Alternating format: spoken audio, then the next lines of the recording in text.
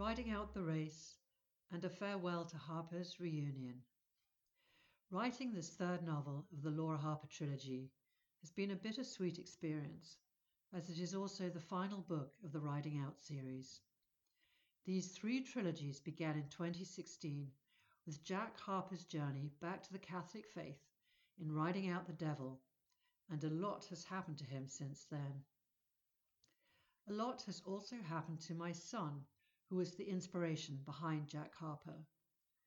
He was fighting a superhuman battle against ulcerative colitis, and creating a hero with the same issues was a means of honoring his determination not to give up the daily struggle to become healthier and live a more normal life.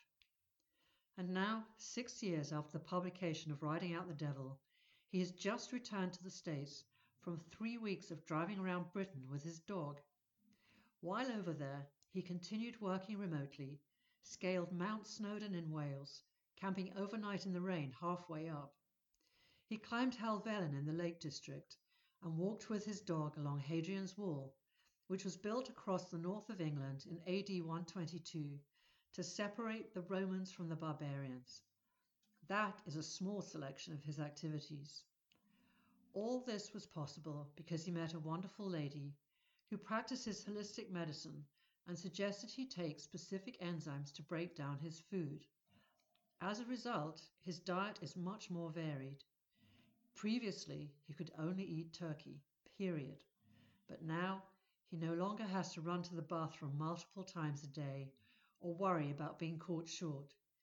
He is much healthier and, for all intents and purposes, lives a normal life. He has come a long way since those awful days when he was first diagnosed. It makes me smile to see him so happy, and I never cease to thank God for helping my son beat his disease. And because of him, I've now written 9 books in the Riding Out series. While I was working on the first draft of Riding Out the Race, a great deal was going on in my horse's life, and there was no shortage of material for my fictitious equines. The first major disaster was one night in November of 2021, when the temperatures dropped 20 degrees from the 70s to the 50s.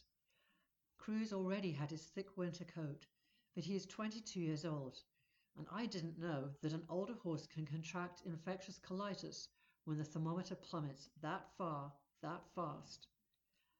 He had non-stop diarrhea, was listless and in terrible pain, uninterested in eating and going downhill fast.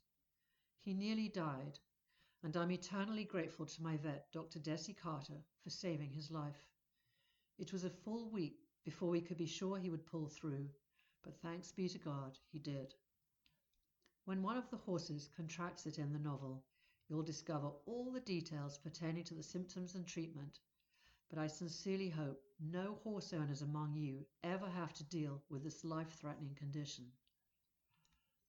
The horse Loco, who comes to Jack's farm with a check ligament injury, is modelled on Cruz, who tore a hole in his check ligament twice 2 years ago, thus already supplying plenty of real-life details to include in the book.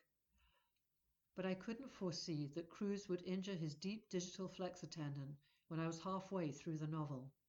Not only that, but while on stall rest he managed to re-injure his check ligament.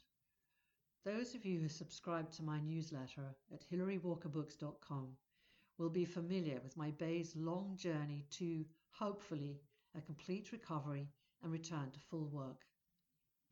He has gone to a wonderful mother and daughter team, Lauren and Danielle Gruber. They live in the Smoky Mountains up in Tennessee, 6 hours from my South Carolina home.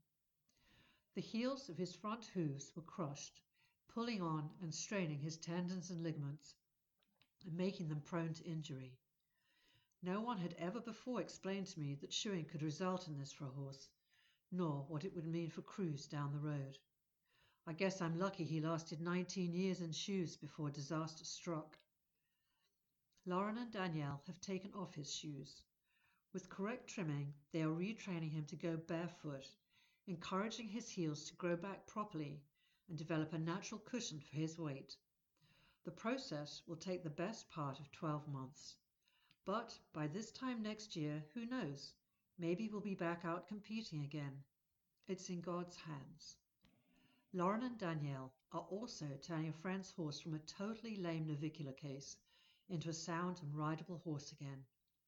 He is the same age as Cruz, and they know each other from their years in South Carolina. They were thrilled to be reunited and are turned out in the same paddock. The two of them make a cute picture when they lie down next to each other, especially with the mountains in the background.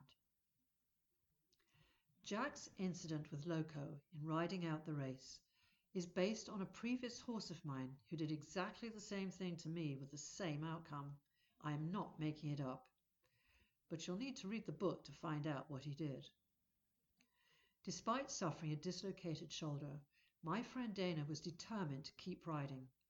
She figured out a way to mount and dismount one-handed, a technique which one of my characters uses.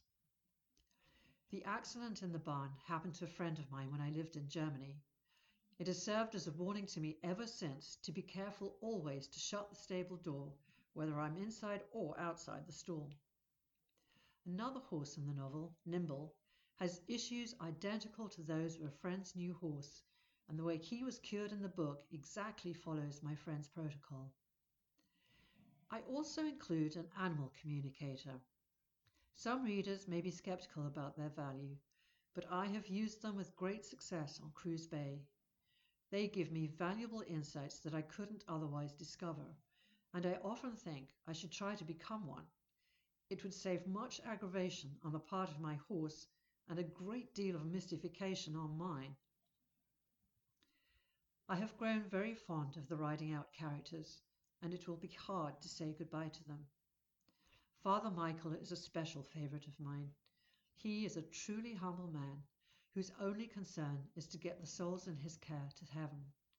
His gentleness and wonderful sense of humour have endeared him to me over the series, and he is my idea of the perfect Catholic priest. I shall miss his repartee with Jack. Those scenes were such fun to write. But by the close of this book, all the characters are in a good place. Father Michael is learning to take things a little easier, although he'll never stop working to save souls. Jack's priorities are shifting more towards his human family, while Laura now gets the horse thing. Joe will soon be off to college and have a break from baby duties.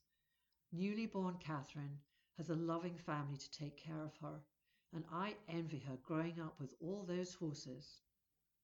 As Agneta says, alles soll recht kommen.